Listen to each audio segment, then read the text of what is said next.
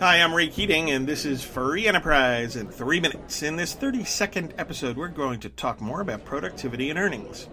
In the last episode, we explained that how much people earn in the marketplace is determined by their productivity. That is, labor productivity determines the earnings of labor. So, higher earnings for workers are not about government mandating a minimum wage or a living wage. Instead, higher earnings are about increasing output, value, or productivity in a competitive market. But how is that accomplished? Labor productivity is tied directly to private investment and innovation. Think about how many times politicians and other so-called experts question how tax and regulatory relief for entrepreneurs and businesses could possibly funnel into income gains for workers. The simple answer is productivity. Again, compensation is tied to productivity, and productivity rests on investments made in, for example, new and improved equipment, tools, software, facilities, processes, and education, along with new products, services, and entire industries, all being tied to what consumers are demanding or will respond to in the marketplace.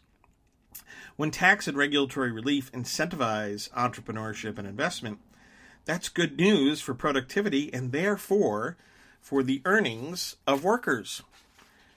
While quarterly data on productivity can be volatile over the long run, the formula is pretty straightforward.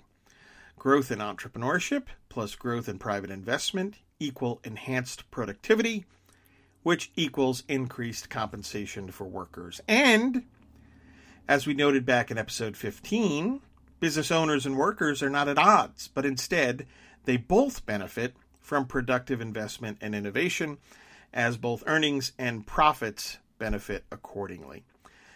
You know, the economics are clear. If politicians are looking to do more than pander for votes, and instead actually are looking to help workers, then they should obviously reduce direct burdens on such workers, such as through tax cuts, while also reducing tax and regulatory burdens on entrepreneurs, investors, and businesses.